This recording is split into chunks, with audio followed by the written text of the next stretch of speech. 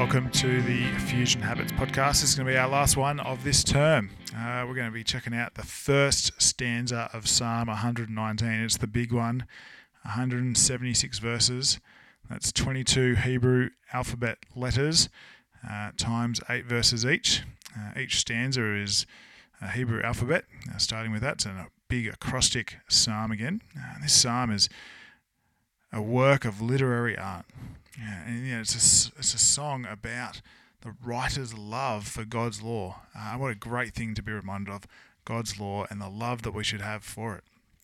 And so each verse mentions God's law in some form, whether it's his words, decrees, statutes, precepts, ways, law, etc. So each one, except 2 verses in the whole 176 verses. So maybe as you read through it, you might be able to pick out which 2 those are. If you read nice and carefully, trying to work out which way is each way that he mentions God's word and what's the description he gives for it. That's my little challenge for you as well there. But let's read that first stanza of it. Aleph. Blessed are those whose way are blameless, who walk according to the law of the Lord. Blessed are those who keep his statutes and seek him with all their heart. They do no wrong, but follow his ways. You have laid down precepts that are to be fully obeyed. Oh, that my ways were steadfast in obeying your decrees. Then I would not be put to shame when I consider all your commands. I will praise you with an upright heart as I learn your righteous laws. I will obey your decrees. Do not utterly forsake me. You know what?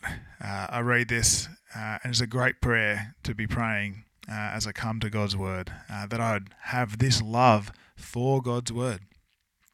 I want to fall in love with God's word, but I read this and I'm condemned by it. It's beautiful to aspire to these words, but they are vain words on my lips when they are sung in my voice alone.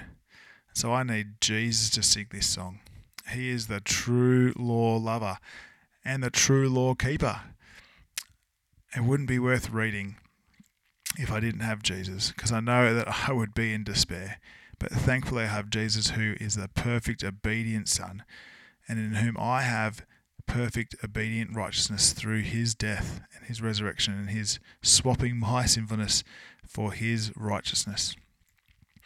And so I want to encourage you that it would be worth reading through each stanza and stopping and reflecting, how does Jesus sing each one of them? This first one, he sings that he obeys God's precepts, that he is steadfast in obeying them. He doesn't put any of God's commands to shame, and he learnt God's law from a young age. We saw that, and he prays this so well. And so I want to encourage you to read this for the rest of the week. This is the last one. There'll be no more further along. And so read it. Consider how Jesus sings each one. My hope is that you will also reflect as your Jesus song on the love that you may have for God's word, and pray it, giving thanks for Jesus and his fulfillment of it, but also how you may continue to grow in your love of God's word. That is a great prayer to have.